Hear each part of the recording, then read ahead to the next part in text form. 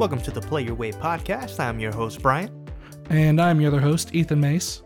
And today is episode 28, talking about open world video games. Before we get into that discussion, follow us on Twitter at PYW Podcast, Instagram at The PYW Podcast, and the new kid on the block, YouTube. We are expanding into YouTube at the channel name Play Your Way. If you can't find it, go ahead and follow our link trees on our social media to get there. We've got some great videos already posted, so check that out. All right, let's talk about this. Episode 28, open world video games. We like doing these topics to kind of bring these discussions to light and just kind of share our experiences with them. And I've always been curious in kind of the backstory and the transformation, because video games are really an ever-growing art, and there's always going to be transformations with them. And specifically with open world games, and I found an article from GameSkinny.com by Miles T titled, "What Happened to Linear Games and Are They Due a Resurgence?" And really in this article, they really make some great points. Not entirely sure if they're all, legitimately, fact, but they're great observations and perspectives nonetheless. And, one of the, points that Miles makes in this article is he feels like one of the he kind of pinpoint a pivotal moment in gaming with really Fallout 3 and Skyrim setting the trajectory of open world expectations, because nowadays, and we'll talk about it a little bit more, the expectation nowadays is AAA big budget open world games, nothing less. And honestly though, doing some, reflection, Fallout 3 and Skyrim specifically, that's not a bad perspective to really say, I think this might be where it started. So, it's kind of weird actually, because I was trying to think about it, and like the moment that open world really started to become a thing, and on it, like Fallout 3 and Skyrim, those are really huge moments. Yeah. And that was probably like the tipping point. But I think you could even trace it back to like as early as the Nintendo 64, when like 3D gaming really started to become popular. And you see, Zelda switching from a 2D model to like Ocarina of Time. And then you have, the various 3D Marios that are starting to come out. And you can kind of see games are beginning to transition to that open world model in a sort of a way. That's a really good point, honestly, and I think there's some truth to that too. We talk about it all the time, like a game series that's still 2D to this day. Its only 3D game was on the N64, and that's Donkey Kong. Like even they experimented with stuff like that, and the revolution of 3D gaming, kind of did put an expectation on, let's see what we can do with these worlds. Yeah, that's a good point. Yeah, no, It's really interesting to try to trace that stuff back. Yeah. So, if you want to check out that article in depth a little bit more, again, that's on GameSkinny.com by Miles T. What happened to linear games and are they due a resurgence? There's some great points in there. Check out the article for some more. And, thinking about this a little bit more, especially with the announcement of Metroid Dread, and we talked about it a little bit recently, is if you just want entertainment, go on Twitter. You'll find the craziest, most perspectives out there for people to just get mad. And one of the things people are getting mad about is Metroid Dread being $60, which, there was talks in the past about Skyward Sword. And really, I feel like every game Nintendo is putting out now, so, someone's like, it's not worth this much money, or that game's not worth it. That to the side, I've heard this perspective, and, thinking about it a little bit more, when people see a new Metroid game in the series, it's not a port, it's not a remake, it's a brand new game, but they see that it's 2D, they immediately start expecting less because it's not a big budget, AAA, open world, massive RPG, and this is where we are now. Right. It's honestly silly because, in my opinion, if this is your stance on it, you've probably never played a 2D Metroid game, so you've no clue like what they're like and how good they are. It's just absurd to me to have that stance of brand new Metroid game that is a mainline game. Like we're not talking about like Federation Forces or something like that. Yep. Like brand new game that's continuing the storyline and it's not worth like full value.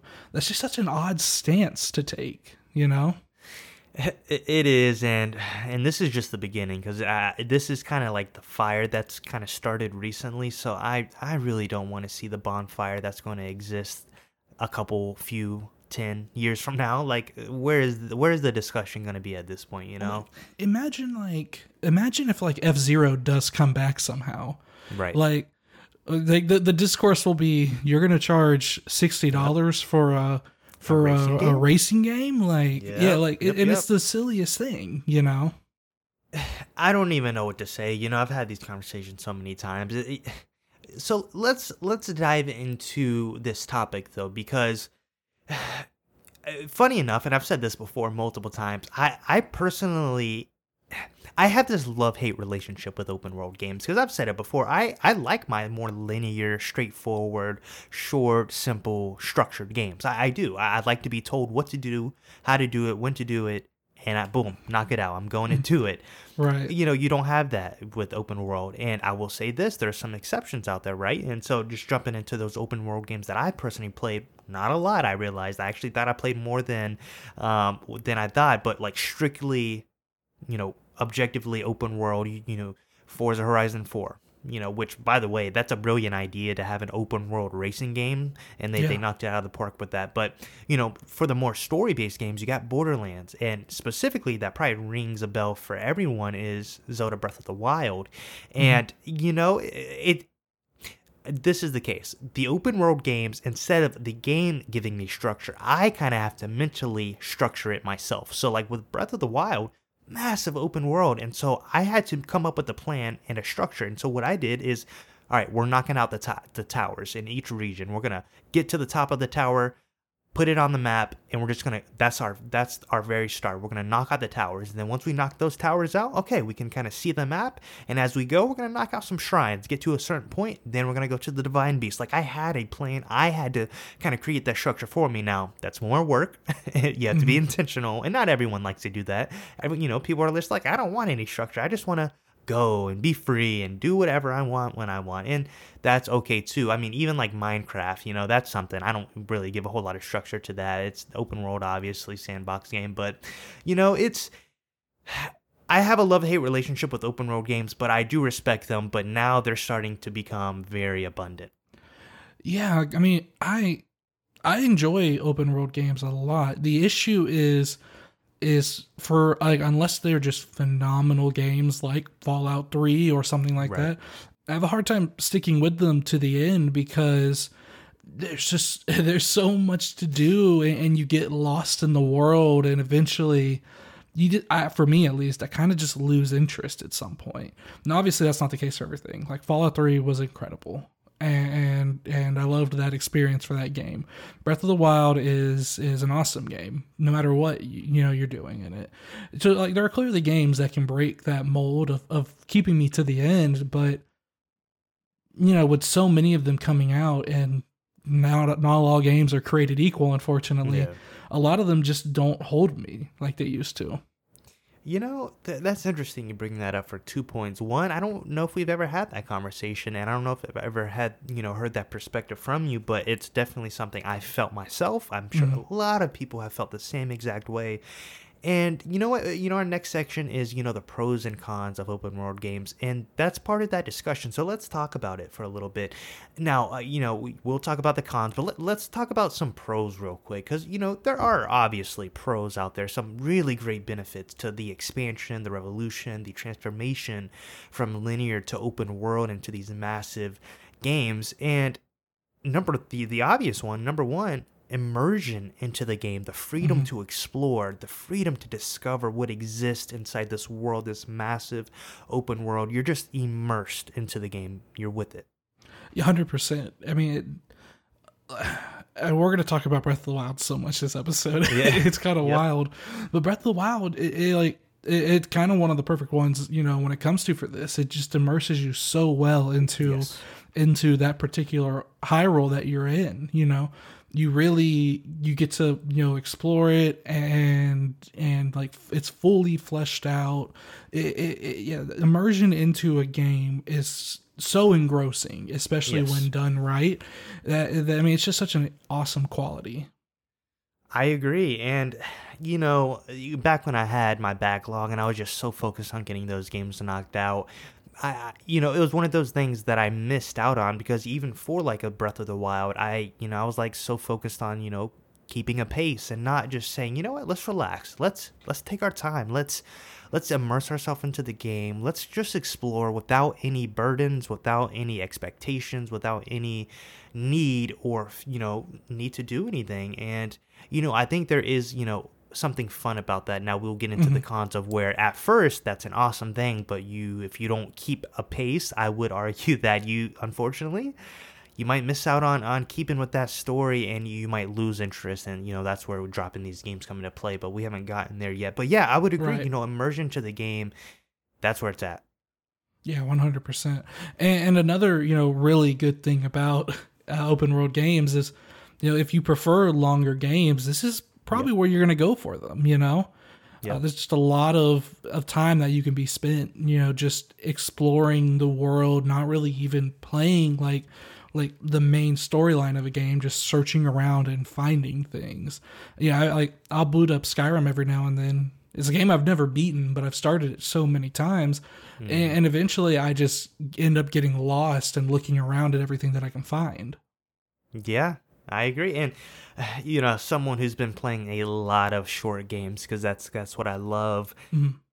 For someone who, you might not have the money to be spending like, $60 every time you beat a 4 to 10 hour game in a week or two. That's a lot of money that adds up in a month.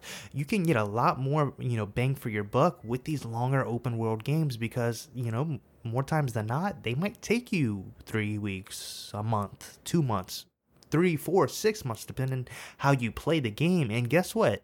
You're getting your money's worth if that's the case. Right. Yeah, 100%.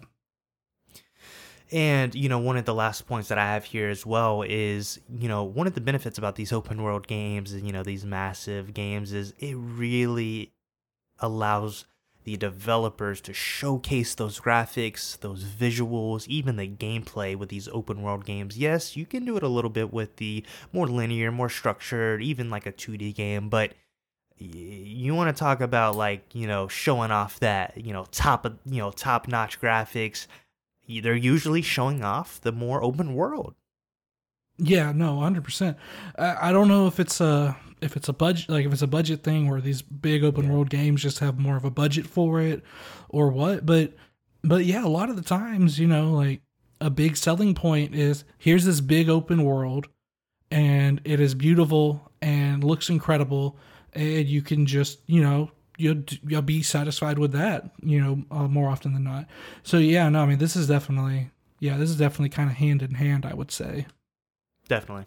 All right, so let's talk about the bad news of open world because every good thing has its flaws. And so does open world games. And of course, some of this stuff is subjective to, the player, but we're looking at this, as a generalization. And the first one, like we've already mentioned, these big, massive open world games, man, just even saying that sounds fun, sounds awesome. Right. But when you work a 9-to-5, full-time job, family, maybe even school, other life commitments, just even the thought of starting this 60, 50, 80, 100-hour game can be a deterrent. I know it is for me, and it has been for a lot of games. Like, personally, I've been trying to start Xenoblade Chronicles, and I've been pushing it off because I'm like, I'm not ready, to commit 50, 60, 70 hours. Like, I'm just not ready, I need to get the right mindset. I need to be in a good season that have a little bit more free time, to be able to do this. And so sometimes these big games can be a deterrent to even starting. Yeah, no, the games like these are super intimidating for a lot of people. And it is, it's unfortunate, because there isn't really a ton of middle ground, Right. Like, if it's open world, it's almost always going to be a huge time sink, no matter what.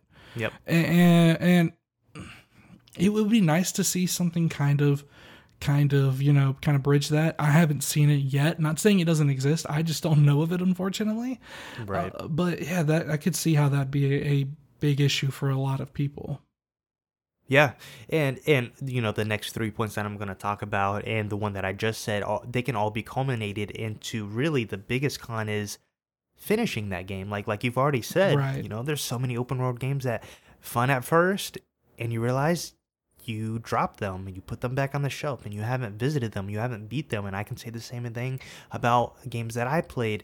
And that's unfortunate, but so for example, another con of open world games is they can be too empty or filled with too much fluff, too much stuff for the sake of having too much, and it kind of creates this imbalance of maybe there's just not enough in this big huge open world to where, yeah, it's cool that there's an open world, but what's in it for me for me?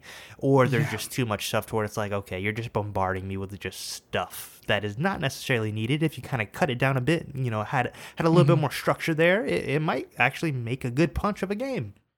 Yeah, this is a huge one for me. It's something that I've said to you before, Brian. Yep. Is just because a game is open world doesn't automatically make it phenomenal. If the world itself isn't compelling, if there isn't anything in it that makes you want to keep coming back, make you keep exploring it, there's really not much to the game itself. A game that I think of that like really does this phenomenally is Red Dead 2.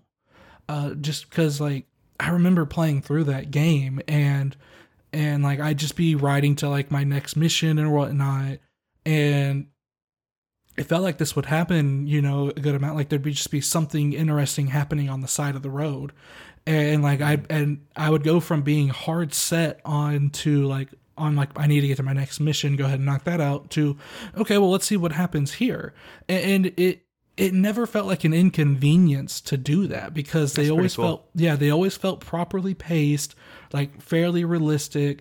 Like it was a really good balance in my opinion. Yeah, for you to even like just kind of like share that story, I'm just thinking, I'm like, I could visualize that and that being a really fun thing, and it seems like they do that well. And that's another open world game on the wish list that I've had at one point that I do want to get to at some point. But yeah, that's. I mean, even, take these big open world games. One of the biggest, fears that I've gotten into, thankfully I haven't been tripped up by it, but I've heard many times that people have said, yeah, with these open world games, I start and then, life comes up, I can't get back to it until a week later, maybe 2 weeks, maybe it's been a month. You start that back up and you're like, where am I at? I don't even remember where I was, what I was doing, what's going on. And then guess what? That just deters you even more from wanting to get back and playing again, which is unfortunate. Yeah, I agree 100% here. Because a lot of the times, like when this happens to me, I feel the need to just restart the game. But I've already sunk so much time into it, I don't want to. And then I'm like, I have to I got to make a choice. I either have to restart and just throw away the time I've spent on it already, or I need to just keep going and like just try to remember how to play or what I was even doing. Like it can be such an inconvenient thing sometimes. And honestly, to that same point, I think the same could be said for even the storyline. Man, I tell you what, I'm thinking about like Zelda Breath of the Wild, where there was a storyline there, but that game was mainly focused on exploration and gameplay to where, when you did the story, element, it was few and far between to where, oh my gosh, if you sunk 100 hours into Breath of the Wild and never touched any story thing, you're going to be lost. You're going to be lost with the story, and it's going to make you hard to really keep along with what's going on story-wise. Right, yeah, 100%. It's unfortunate because, yeah, like some games are just so open world to their own detriment, Yep. And again, some games really hit the balance on it, like again, I talked about it earlier, Red Dead 2, like really balances this really well. But a lot of the times they're just not able to quite balance everything out. And that's all to say that we're assuming every gamer only plays one game at a time, and we know that's not true. So, right. You add another game into the mix, maybe even a third that people have in rotation, and that just makes things even more complicated for open world games. Oh yeah, no, you're juggling at that point. It all just can fall apart at any given moment when that happens. Exactly. But nonetheless, we love our open world games. And so, thinking through this topic, I actually kind of fell in kind of to some pit traps here when it comes to putting some games in the open world category when I kind of realized that wasn't necessarily the case. And, they have open world elements, but they also have maybe more linear and structured elements as well. And so I kind of have a section here of notable games that have dabbled in both that, that I personally played. And, the number one, game that came to mind was Mario Odyssey. I was so close to putting that into the open world games category that I played. I was like, wait, usually Mario games are kind of cut off into worlds, cut off into stages, cut off into these, different times. I'm like, that's not necessarily open world, but it is at the same time because you get into this stage and it is open world. You can explore, you can get these, moons and coins, at different, time links, depending on how you're playing. And so, there's kind of these notable elements. I mean, you have like Pokemon Sword and Shield, right? Where it's, very, very structured.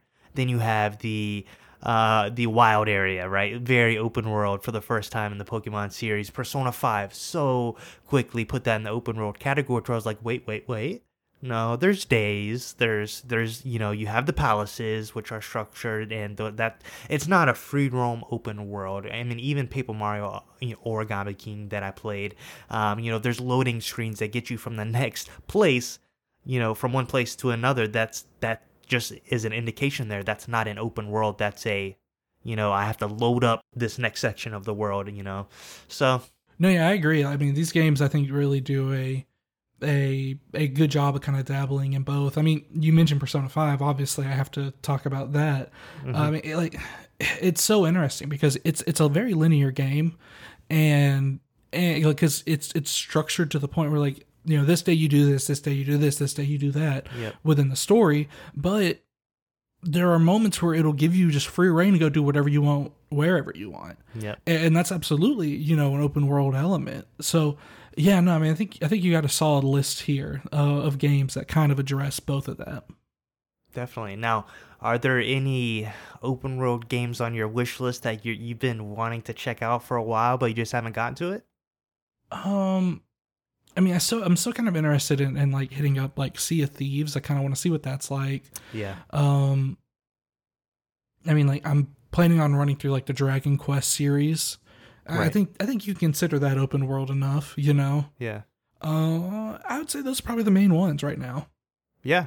And I would say for me, I know you keep bringing up Red Dead Redemption 2, and man, I'm going to have to add that to my 2022 list early on because it's right up my alley. I think the issue is this, the length of the game, the open worldness of the game is really a deterrent for me, man. But I'm going to get to it at some point. It's not the first open world game I played. I love the story, love the setting, I love it all. I'm going to get to it, but yeah, that's kind of our discussion on open world video games. Again, there's kind of been a transformation from very, very linear and structured to now the expectation is it needs to be AAA, it needs to be massive, it needs to be open world. Is that a good thing? Is that a bad thing? Let us know. What open world games have you played? Do you prefer open world games? Do you prefer more structured and linear games? We're open for the discussion. Thank you for checking out episode 28. We will see you in the next one. Yep. See ya.